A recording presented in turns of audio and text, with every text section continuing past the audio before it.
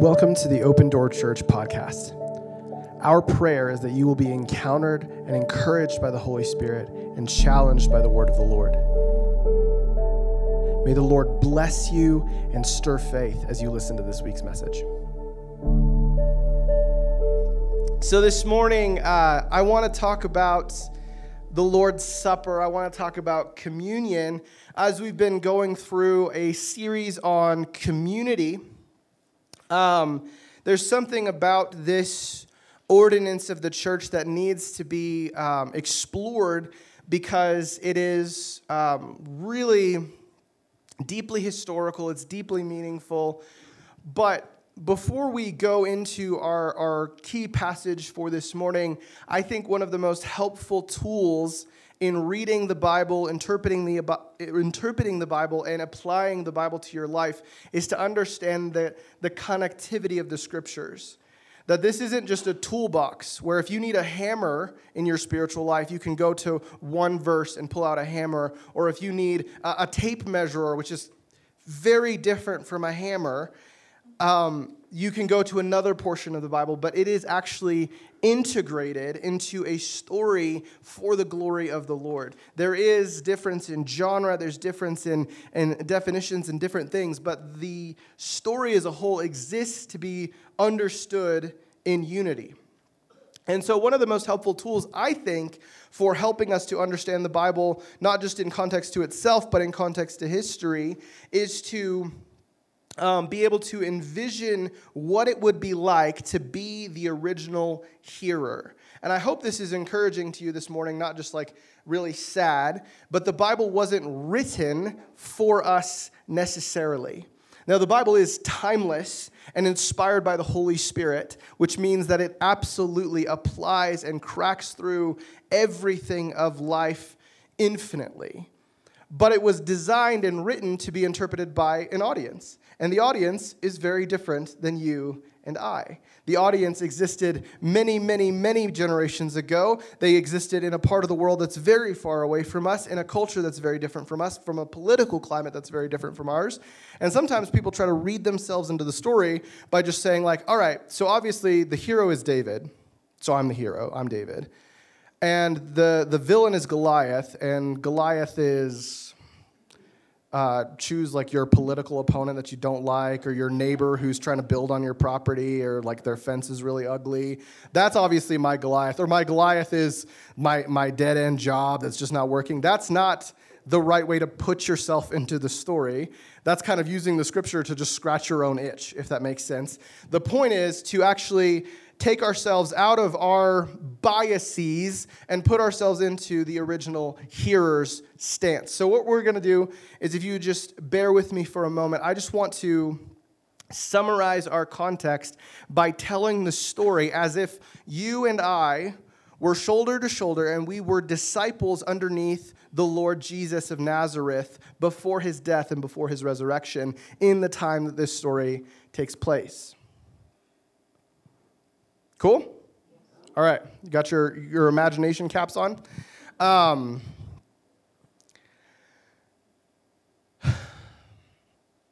So it's been a couple years now.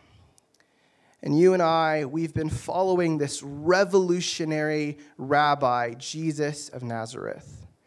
And we've seen things that we could never have imagined.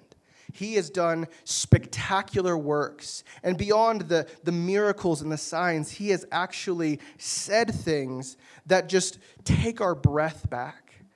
And the way that he's able to pour out so much, but still be so patient and compassionate. The way that he takes indignation with injustice. The way that he takes compassion with those who are suffering. The way that he touches the untouchable. And the way that he approaches the powers that be have been revolutionary. And it's been a pretty cool ride. I'm not a big fan of camping. You're a little bit better at camping than I am. We've slept a lot of nights out in the middle of nowhere. But it's been really good. And now we're coming in, we're years into this. The Lord has been doing so much, but lately, the spectacle has kind of lost a little bit of its sheen. We've been talking about this, you and me, that it doesn't seem like Jesus is doing the miracles that he was before. It seemed like every time we went somewhere, crowds of people were getting healed, food was getting multiplied, hallelujah. But now it seems like he's a little more serious lately. And every time he talks to us, he's talking about death. And if we're being honest, Peter probably wouldn't agree with us, but if you and I are being honest, we don't know what he's talking about. I don't understand what he means. But it seems important. Do you know that? Like when you hear somebody talk about something, you don't understand what they mean, but it seems important?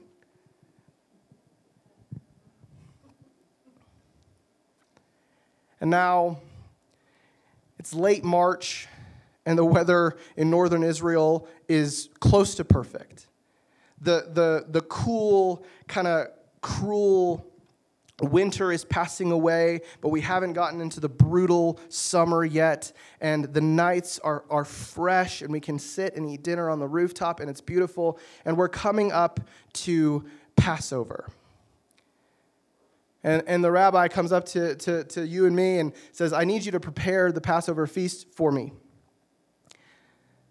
And I say, of course. I mean, this is Passover. This is something that, as Jewish people, this has been a part of our lives since before we can remember. This is yearly tradition that bears so much significance to our people, and there's no lack of integration. This is religious significance. This is political significance. This is social, cultural significance. The Passover is very important, so of course we would eat the Passover with Jesus, but something, even with all these ideal sort of specifics, the weather is nice, Jesus is doing awesome things, something feels solemn about this Passover. And so we ask, where should we do this thing? And Jesus does that Jesus thing, where apparently he's been planning while we were all sleeping. I don't know. He just seems to know things, And he's like, if you go into town, there's going to be a guy, he's going to have a pitcher of water. Tell him the teacher requires your house to hold Passover. And he's just going to take you into his house. How that works, how that's convincing enough, who are we even talking about when we say the teacher? But he knows. And we go, and this teacher with this pitcher of water leads us to his house, and upstairs is this large furnished room, and we kind of move things around. We set up all the elements, and for you, it's so easy to remember the significance of these elements because it's so routine. That this is something that you've done for years. You can recall your father teaching you the scriptures about what the bread represents and what the wine represents and the bitter herbs represents, the lamb and how you eat it and all these sort of processes and how they work together. They're inescapable. They're like speaking your language. They're so similar to that. And it's easy over the years and the decades and the generations from the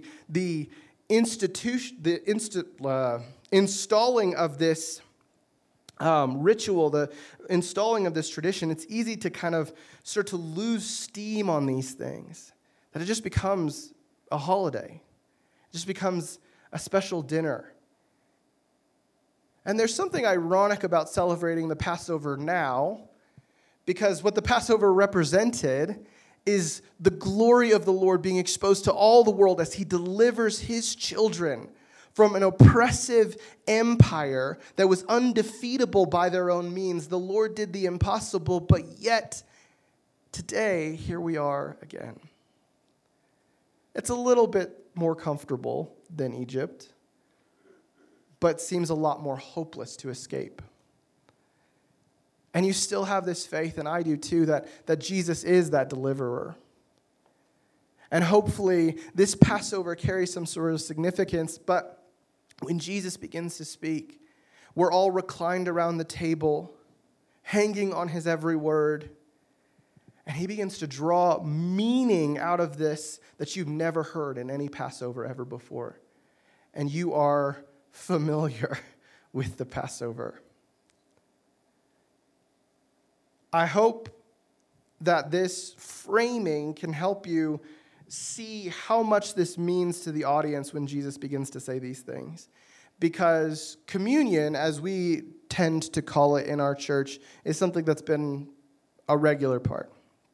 We used to do it like every once in a while, and then we decided to start doing it every week because that's what the Bible says. But even with that, even with the commitment of doing it weekly, every time we get together on Sunday morning, there's something that always gets lost in the shuffle of what these things actually mean. And I hope that this framing will provide an excellent space for you to dive into that this morning. Because as we've been talking about community for the last several weeks, I was gripped with something. I was gripped with a memory. We did this National Day of Prayer thing. We were down at the community center, that building on Hot Springs Boulevard. I don't know if I think it's called the community center. They have like a big gym, and churches from all over the place were represented, and somebody didn't show up. I don't know, somebody got sick or just didn't like prayer. I don't know what the deal was. And they were like, Adam, will you pray for this church's spot? Because Nate was already praying and somebody else was already praying, and they asked me to pray. And I was like, sure. And they're like, what are we praying for? What's the prompt? And they're like, unity. And I was like, okay, what do you mean? They're like, well, just unity. Unity is a good thing. Unity. And I was like, okay, yeah. I mean, unity is a good thing. Sounds solid. And they're like, yeah, unity in the community. It rhymes, so it must be true. And unity in the church. I don't know, unity, cross-denomination, whatever, unity. And I don't know if it was exactly like that, but that's what it felt like. Just pray for unity. Why are you asking questions? Just pray for it. And so I sat there and I was like, I don't know what to pray, because unity for unity's sake is nice. It's good to get along and not make messes. But realistically, just getting along and not making a mess is not necessarily productive. That's not necessarily getting us anywhere. And so I think I found a loophole, and I was praying for salvation. Because I was like, really, unity on any other means besides Jesus is going to fail us. Unity on any other means outside of the excellent grace of God is going to be motivated by some sort of competitive factor. If that train of thought follows, it's like unity at any other level is compromise, where it's like, I don't really want to hang out with you, but if I can get something out of you, I'll tolerate your ridiculousness for a while, and you'll tolerate my ridiculousness, and maybe I'll help you move someday or something like that. We can mutually transact from one another, but the reality is that unity needs to be based around the person of Jesus. Because there's plenty of unity that's based around negative things, which is also negative things are negative, in case you were wondering. It's the deep stuff. That's why you guys come to Open Door Church. Negative is negative. But a negative times a negative is a positive. So math. Look with me at John 17. It'll be on the screen, so you don't have to lose your place in Luke 22. John 17, this is the prayer of Jesus on the night that he was betrayed. He says this, I do not ask on behalf of these alone, meaning the apostles that were around him, but for those also who believe in me through their word, which I think is kind of us. Everybody that believed because of the apostles' teaching, because of their word, because of the scripture, that they may be one, even as you, Father, are in me and I in you. So this is a powerful unity. This isn't meant to be a message about like Trinitarian theology, but it's very important in understanding God that he is distinctly three and unified one, and there is unity among the Godhead. There is unity, and God has existed since eternity past. And then he continues, that they may be in us, so that the world may believe that you sent me. And so I am insanely partial to the New American Standard 1995. I haven't read the updated version. I don't think it's changed that much. That's what I was told. Biblical scholarship is advancing slowly, but our understanding is solid. I think our understanding has been solid even since King Jimmy. But I like the way this sort of ping-pongs, that we would be one, like Jesus and the Father are one, that we may be in him, that the world may know him. And it kind of bounces back and forth, and it can get lost in that ping pong. But I think this is saying, in essence, that our own unity is built around Jesus so that the world can know Jesus. So unity for unity's sake is whatever. I don't want to get in a fight. I'm not a very like, I'm not a big, huge fan of conflict and confronting people and stuff like that. But unity based around Jesus is a universal witness to the entire world and all of creation that the Lord is God. Cool?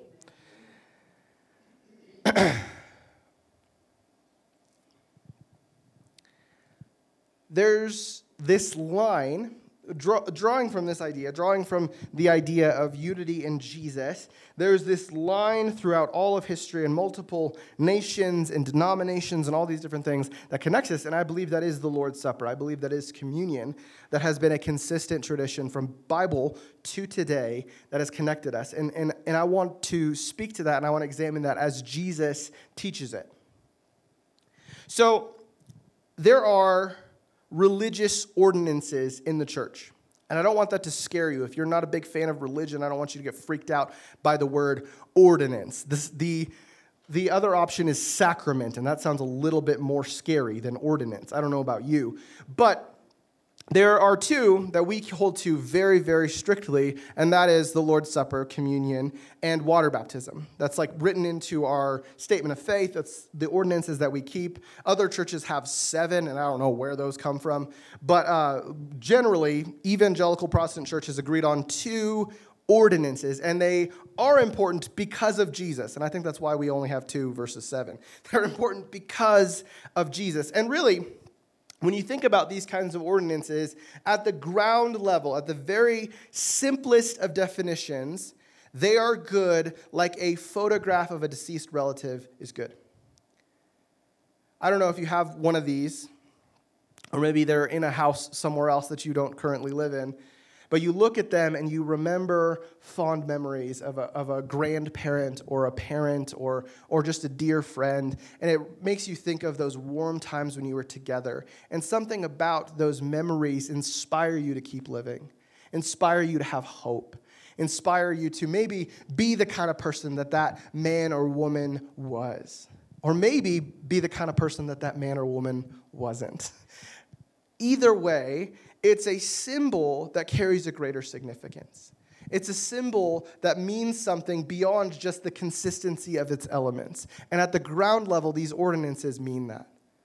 We have baptized plenty of people in this church, and not all of those people are these radiant followers of Jesus today. That being said, baptism isn't in itself powerful. It's tap water that fills up that thing. Even the people that we baptize in the river, it's just water. Nothing changes. But the symbol means something greater than the consistency of its parts. So it's not about where you get baptized. I remember Nate really wanted to baptize Jim Bishop, if you know who that is. It's kind of scary, kind of a big deal. And he's like, I really want to get baptized, but I want to get baptized in the Jordan River. And we're like, Utah? And he's like, no, like Israel. Nobody said Utah. That was my own stupid joke.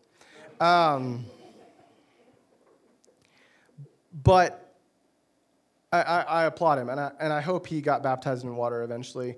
But and maybe it was meaningful to him for that sort of, I don't know, consecration, sacrifice, or something like that. But it's really not about the water.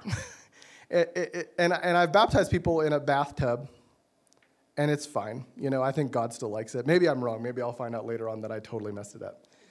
And they're not officially saved. I'm just kidding. That's not, like, the water wasn't deep enough. I remember I baptized Jill in the river here, and it was like December, and it was very cold, and the water wasn't very high because a lot of it was frozen.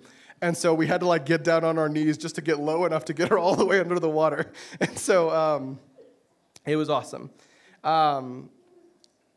But the point is, these symbols at the ground level, these symbols are just they're symbols to represent something greater, something more powerful. And by itself, that's a good reason to do something. You know?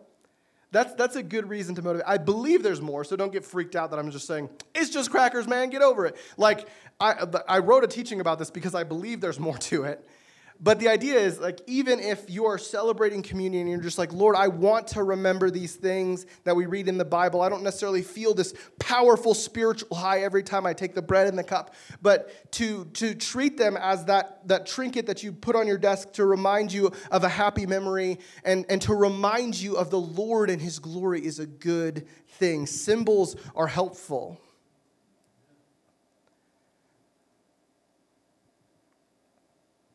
Beyond this, I believe that there is actually powerful spiritual elements to this story. So let's look at Luke 22, where you've been sitting patiently for some time.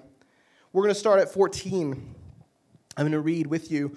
When the hour had come, he being Jesus, reclined at the table, and the apostles with him. And he said, I have earnestly desired to eat this Passover with you before I suffer. For I say to you, I shall never again eat it until it is fulfilled in the kingdom of God. And when he had taken a cup and given thanks, he said, take this and share it among yourselves. For I say to you, I will not drink of the fruit of the vine from now on until the kingdom of God comes. And when he had taken some bread and given thanks, he broke it and he gave it to them, saying, this is my body, which is given for you. Do this in remembrance of me. And in the same way, he took the cup after they had eaten, saying, this cup which is poured out for you is the new covenant in my blood.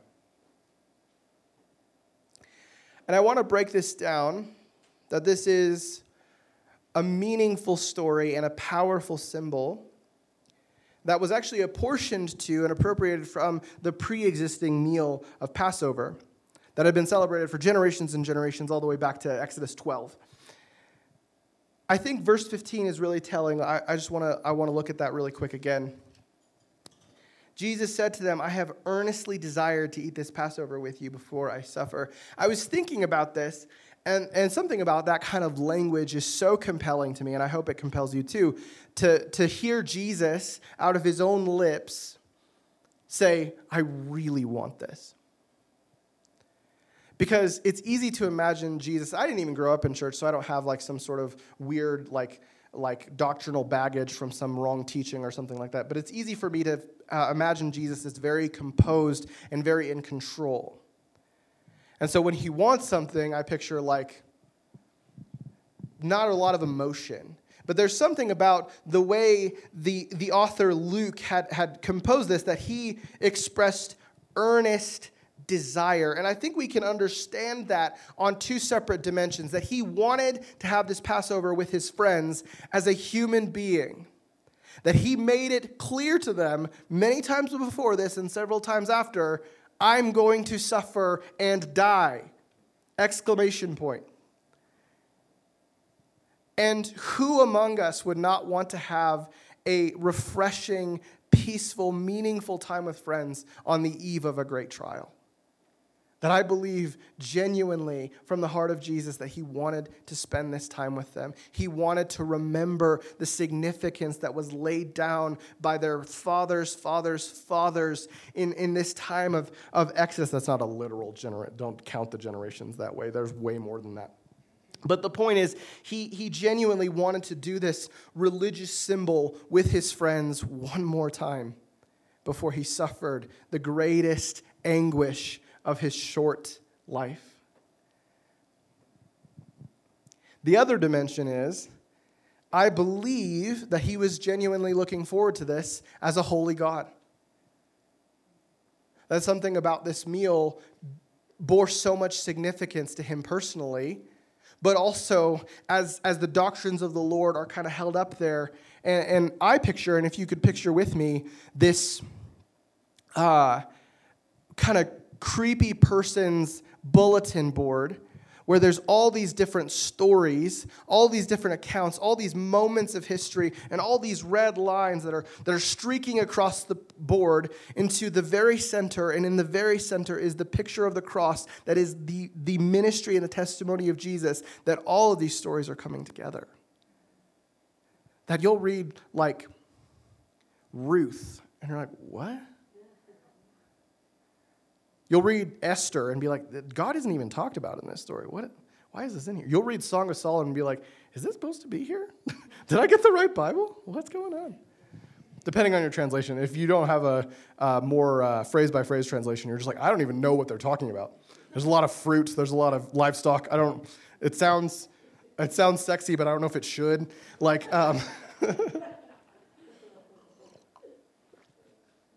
Another teaching for another day. And I think this meal being a part of a greater discourse that Jesus is teaching, because the Gospel of John, in this biography, there's great detail about this conversation that he's about to have. And he's sharing some of the most significant things that he will share in his incarnate flesh. And I believe that as a holy God, he was looking forward and earnestly desired this moment. This is the reason that he came, is to institute what he's about to, and I think it's so powerful. So let's look at the elements of this meal. And I think when we talk about sacraments and ordinances, it's rightly said, and sometimes I'm averse to this sort of language, and so I just want to apologize if I've ever avoided this from you. It's right to say it's an outward expression of an inward reality. That feels like so simple and so silly. I feel like there should be more explanation than that. But it's true. That's what we were describing with symbols. That's the photograph of your grandfather on your mantle. That's the trinket you keep on your desk to remind you of something hopeful. There is something more significant that is invisible that this visible thing represents. Baptism, communion, lifting your hands during worship. These are all those kinds of things. And it's interesting, I mentioned the biography of John for Jesus, that he does not include this conversation. Which you're like, what? Why? I mean, he has the most detail about this 48-hour period before Jesus is betrayed and crucified. Why wouldn't he include this detail? Now, when I was reading about this, I found a very defensible theory that it's widely accepted in archaeology and biblical scholarship that the Gospel of John was written quite a bit after the other three Gospels. And that kind of leads to why it's very different in the way that it's constructed. It just wasn't constructed for the same essential purpose, or I guess it has the same essential purpose, the same functional purpose as the first three biographies of Jesus. It was written afterward. And the theory that I read from several different people is that John actually presupposed that people were already doing this, that they were already keeping the Lord's Supper regularly and didn't need to explain it to them again. And that's fascinating because in John 6, Jesus has this whole talk about, if you don't eat of my flesh and drink of my blood, you have no part of me. And the people in the original context of Jesus saying this were like, nope. They were very freaked out by this, and they couldn't draw the parallel to the metaphor that he was making. But Jesus explains it to the disciples and comforts them. Well, actually, he doesn't explain it to the disciples, which is hilarious. But he comforts them, and Peter confesses this powerful confession that where else can we go? You have the words of eternal life. Whatever you're saying, we're buying it. It works. And I think it's a poetic justice that even the original audience of John would understand. It's like, oh, he's speaking of the Lord's Supper. He's speaking of what we do when we gather together in remembrance of him as we proclaim his death until he comes. He's speaking of that. And so this ordinance, these elements are very significant, and we see throughout the book of Acts, it repeated again and again that this was part and parcel to what the saints were doing as they gathered together, along with the exposition of the teaching of the apostles in the scriptures, that there was a breaking of bread, there was a taking of the Lord's Supper together, and this was a part of their tradition. So let's talk about bread.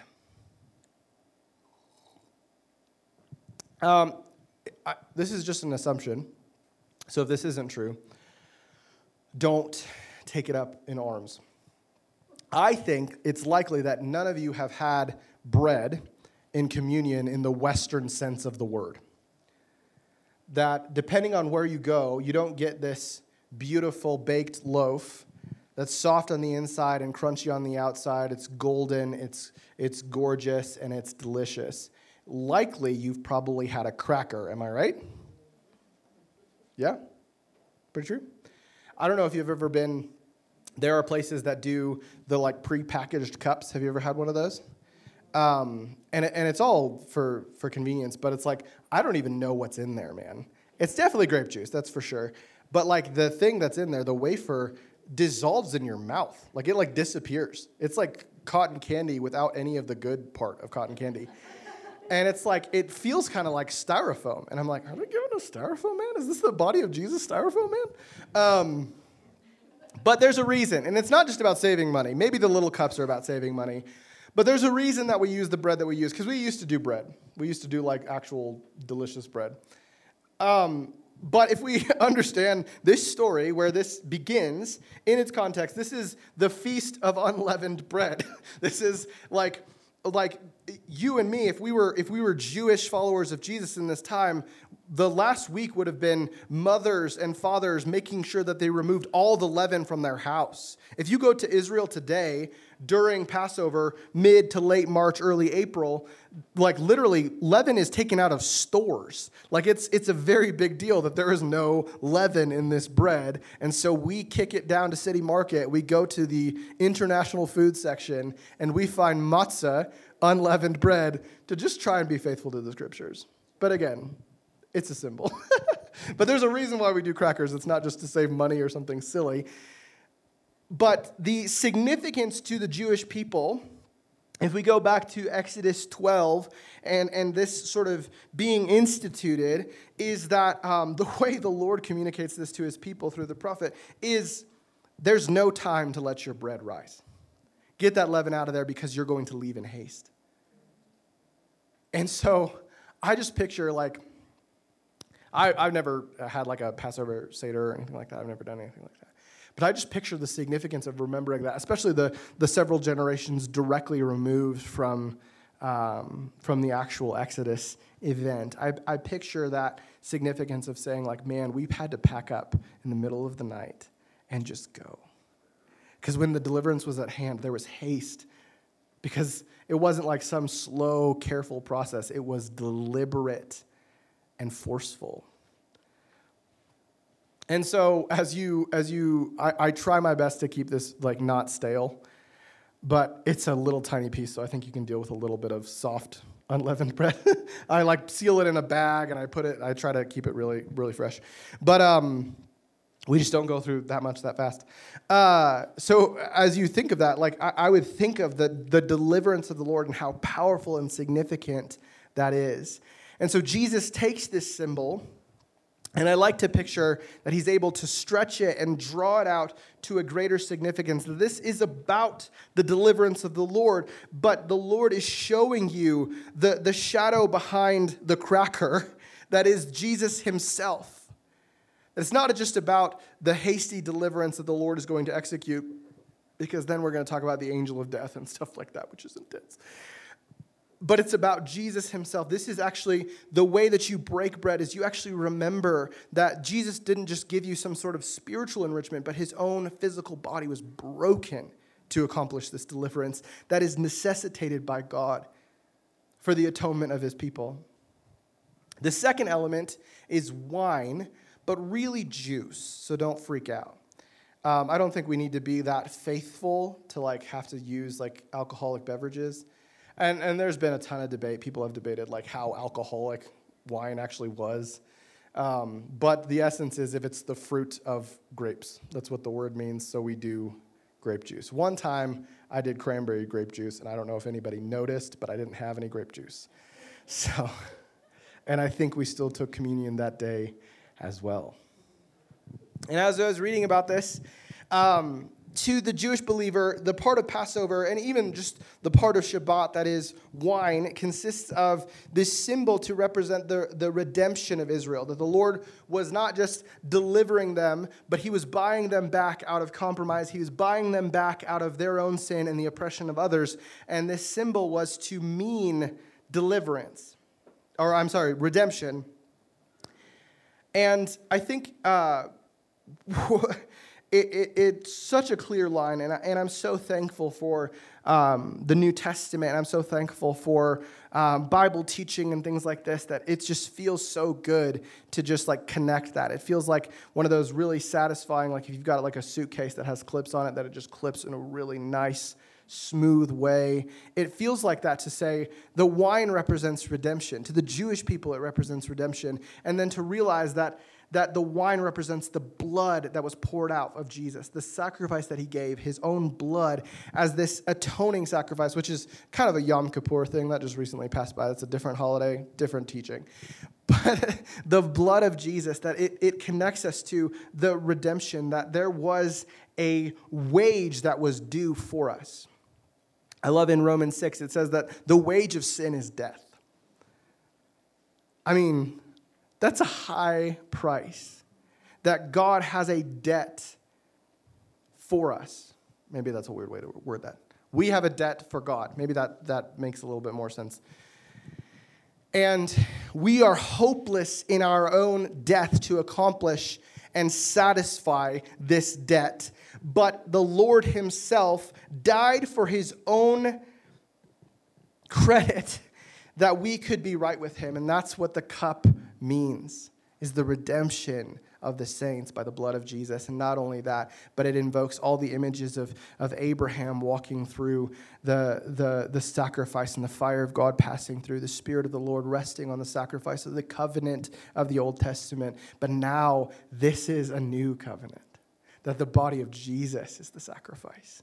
The blood of Jesus is sprinkled on the altar, so to speak, and now it is a good and everlasting covenant with the Lord. There's one more element. It's not necessarily included in the story, but if we believe that these were like decent Jewish people, it was present on the table, was lamb. Jesus doesn't talk about the lamb, but I think we can draw the line pretty clearly that there was a Passover lamb, and it had, again, to be eaten in its entirety that night. And the sacrifice of this lamb was significant for the namesake of the holiday, that is the Passover, that they would put the blood of the lamb on their doorpost so that way the angel of death would know not to kill their firstborn son. The Bible is wild. Like, if you get into this stuff, you'll never be bored, man. This is wild. And so this catastrophic, tragic sign to the Egyptian hard hearts was executed in one night, and they celebrate by eating a delicious lamb every year. And it's easy to assume that lamb would have been on the table. They would have eaten it just like all the Passovers in the past. But this time, the lamb represented in Jesus himself, giving his own blood to make it so that we are right with God and that this covenant is enacted through him. Everybody still with me? It's going to get a tiny bit harder before it just gets really fun. Okay? Say okay. I have toddlers, so I need verbal confirmation. We talked about this. You were all here for that. So, there are 4 primary views on this. And I think it's worth it to talk about them just in case we need to unload a little bit of baggage from the past. And forgive me, baggage is a good thing if you're traveling. Sometimes you need some baggage. It helps you get where you need to go. But if you're carrying things unnecessarily, get rid of them. So I don't want to yuck anybody's yum, because I don't think any of these are direct heresy or anything like that. I think a couple of them are pretty weird. But I don't want to shame somebody for their background or something that's been helpful to them in Jesus, but I want to just bring to light what the Scripture actually says. So the first view, and this is something that a lot of people are familiar with, is transubstantiation. This is the view that's held predominantly by the Catholic Church, the Roman Catholic Church. And it's a view that when you take communion, generally called the Eucharist, that the bread that was laid there by a priest, the wine that was poured by a person, transforms into the literal body and blood of Jesus. Because it says, this is my body and this is my blood. Now, I don't think this is a highly defensible theory. So if you're from a Catholic background, again, I don't want to make you feel embarrassed or shame you or call you out, make you stand up, we all point and laugh. I don't think this is what Jesus is saying, and let me tell you why. Because when he broke the bread, he was still in his corporeal form, had a body, right? And when he poured the wine, it came out of a vessel, and he still very much had his blood inside of his body. I don't think that's what he was doing. And I didn't go like deep dive and read all the history of why they developed this sort of theology, but I don't think it's necessarily helpful to understand the activity that happens when you take communion, when you take the Lord's Supper. The second view that is generally called like the Lutheran view, but it was held by Martin Luther himself, so it comes from somewhere, is consubstantiation.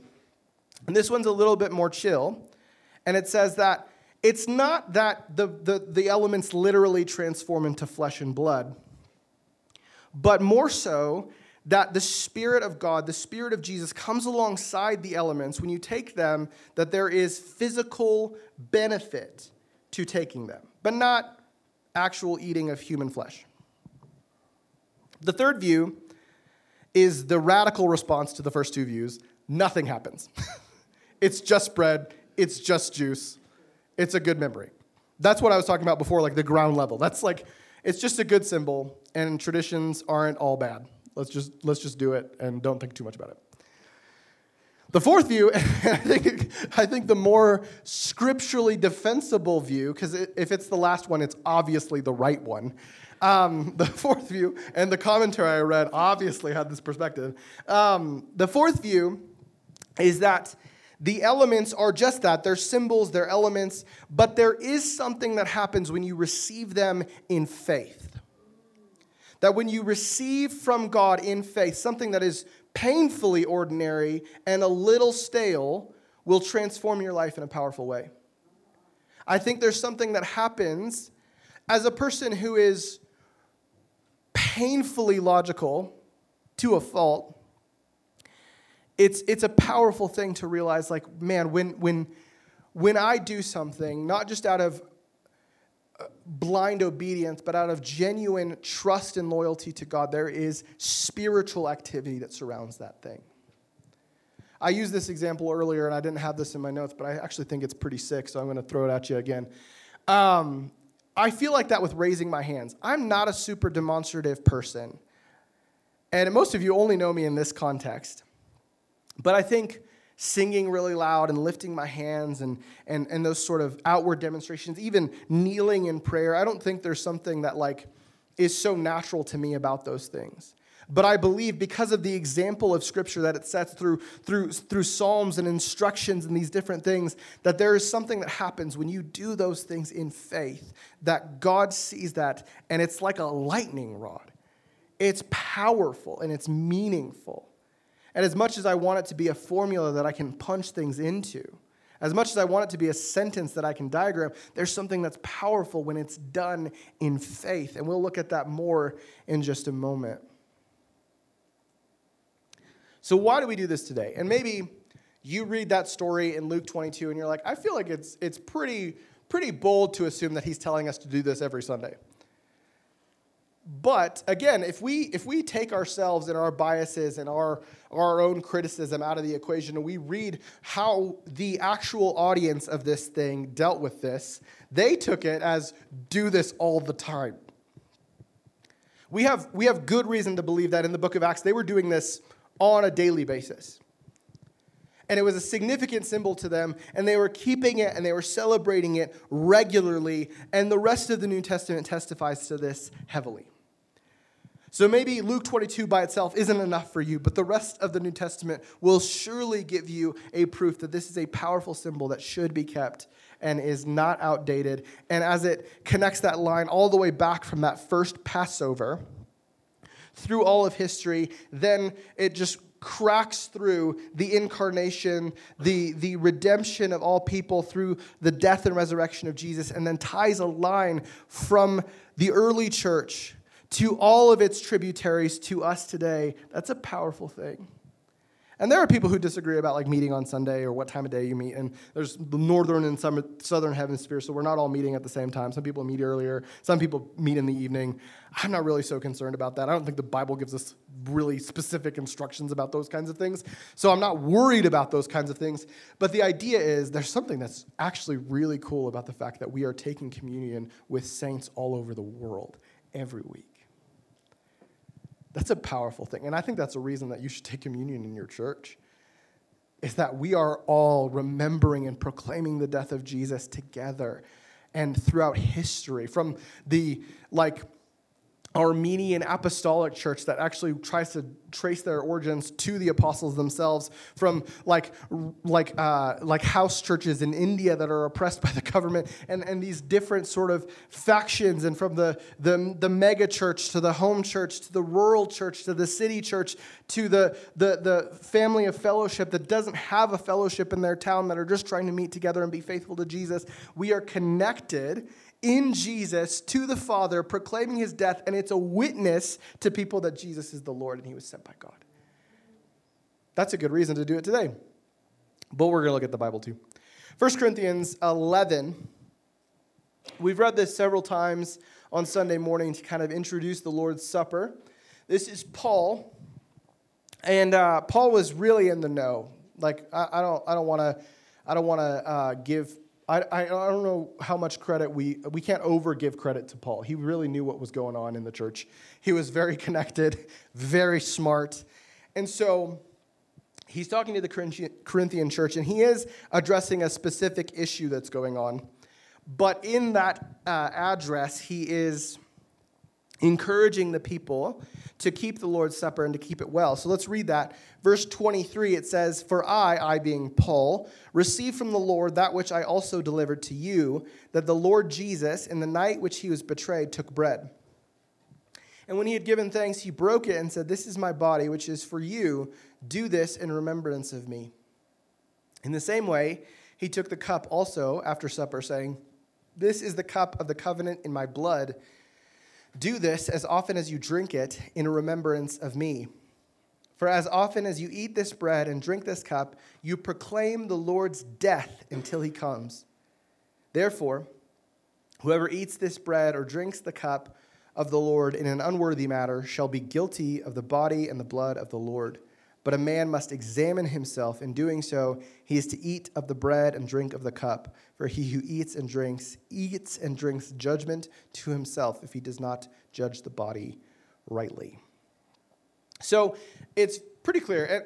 And again, for context, Paul is not telling them this because they weren't doing it. He's actually giving this instruction and reminding them where it comes from because they were doing it inappropriately. And he clearly expects that they're doing this. Like, this is a part of what they received. Wow, I really got tongue-tied there for a second. This is literally something that the apostles considered they received from the Lord. It's not just something that they came up with that was a helpful trinket to put on their desk. This is something that they received from the Lord. And I want to take a moment to talk about this kind of ending part. If we could look at... We'll start at 27 again, and I just want to read that one more time. And we're going to read the next little bit as well. "Therefore, whoever eats the bread or drinks the cup in an unworthy manner shall be guilty of the body and the blood of the Lord. But a man must examine himself, and in doing so he is to eat of the bread and drink of the cup. For he who eats and drinks judgment to himself if he does not judge the body rightly." Let's go on to verse 30. And... buckle up. This is kind of intense. "For this reason, many among you are weak and sick, and a number sleep. But if we judge ourselves rightly, we would not be judged. But when we are judged, we are disciplined by the Lord, so that we will not be condemned along with the world. So then, my brethren, when you come together to eat, wait for one another. If anyone is hungry, let him eat at home, so that you will not come together for judgment. The remaining matters I will arrange when I come." So, I want to look at this part, because this is like not my favorite part. This is kind of a strange part to explain. And I think in the context of the Corinthian church, there was something that was like really like lustful and strange about the way they were taking the Lord's Supper together. Like, I don't know. I can't necessarily describe it in great detail, but they were prone to being unethical, so maybe they were doing something that was like ravenous and greedy about the way they were taking the Lord's Supper. That seems to be kind of what Paul is talking about. But on being unworthy to take communion, I think there are kind of two dimensions to this. The reality is communion isn't just a snack to get you through a long service, to hold you over till you go get some fried chicken at City Market. it is a symbol. It's a meaningful thing. And so when we tell people that they are welcome to take communion with us, that is under the presupposition that you are a follower of Jesus. And if you today are not a follower of Jesus, you can become a follower of Jesus at the speed of faith. Pastor Al DeBoer used to say, at the speed of thought. I like that a lot, because it's like if you actually would look to Jesus and kind of ascend your thinking to just be like, Jesus, I believe you are who you said you are. And I want to believe in my heart and confess with my mouth that Jesus is Lord. You're a Christian, baby. It's that kind of transaction that is so powerful, and you can take communion with us. You don't have to go through a class or anything like that. If you want to talk more about it, and I sincerely hope you do, we want to make every sort of provision to talk to you about the Lord and about following Jesus and about being a Christian. But that's the first dimension to being, quote unquote, worthy to take communion. It's something for Christians. It's not just something for a snack. Does it make sense? The second dimension is not like, well, because you sinned X amount of times, you need to take a break this week. I fear that that's what people think. And the reason that I fear that is because I've thought that before. I've thought, I feel like I'm just not in the right place right now to take communion, so I'll sit this one out, and hopefully next week goes better, and I'll take communion next week. I'm still Christian, still want to follow Jesus, but it was a rough week, if I'm being honest. The Lord was good, I was not. And if that's you, raise your hand. No, I'm just kidding. Don't raise your hand. But understand that's not what it's talking about, because the reality is none of us are worthy to have communion with Jesus. None of us have done enough righteous acts that Jesus is somehow entitling us to a seat at his table. That we get to share in this ordinance, this symbol, this glorious proclamation of the Lord because of his grace, because of his mercy. That we are wounded and weak and we are prone to deprave and evil things, but the Lord has shown us grace and kindness and enabled us to sit at his table with right standing. And God the Father looks at us the way he looks at Jesus. That's a beautiful thing. The righteousness of God imparted to us by faith and grace. I like this quote from, this is from Michael Marks gave me this, or I don't know, maybe he lended it to me, but I've been using it a lot. This book on Pentecostal theology, and the authors, Duffield and Van Cleve, wrote this about being unworthy. He says, no one is worthy in himself to have communion with Jesus, but we have the privilege by virtue of the atoning work which the elements symbolize. However, participants need to examine themselves in relation to their manner of taking and their attitude toward other believers. Participants, furthermore, should be certain to discern the Lord's body and not partake in an irreverent or frivolous manner. Partaking in faith can bring great blessing, even spiritual and physical healing. And the reason that these holders of doctorates in Bible theology and languages can say something like that is because Paul is literally saying, because you are so mistreating the Lord's Supper, you are sick. And pull the veil off. Generally, in the New Testament, when they say the word sleep, they mean dead. Some of you have died because you are disrespecting the Lord's Supper. And I don't know if that means the Lord is killing people. But I think what we can surmise from that is there actually is a blessing to taking this with reverence and faith. So I'm not saying man, if you jack this up today, it's only a matter of time. Not a matter of if, it's a matter of when. No, I'm just kidding. Sorry, I'm trying to make it light. This is a big deal. I make jokes because I'm self-conscious. But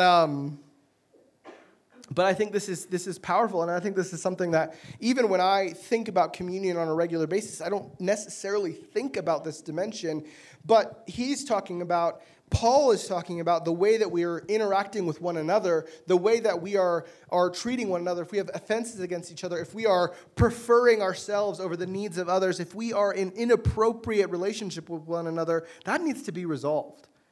So it's not just a matter of skipping communion like, well, I hate you, so I'll just skip communion and we'll call it good. No, the point is to seek reconciliation because as the Lord forgave us, we are to forgive one another. And it's a worthy and fitting thing to do. And beyond that, and I don't know how often we run into this. I don't want to say this isn't important, so I'm not going to talk about it.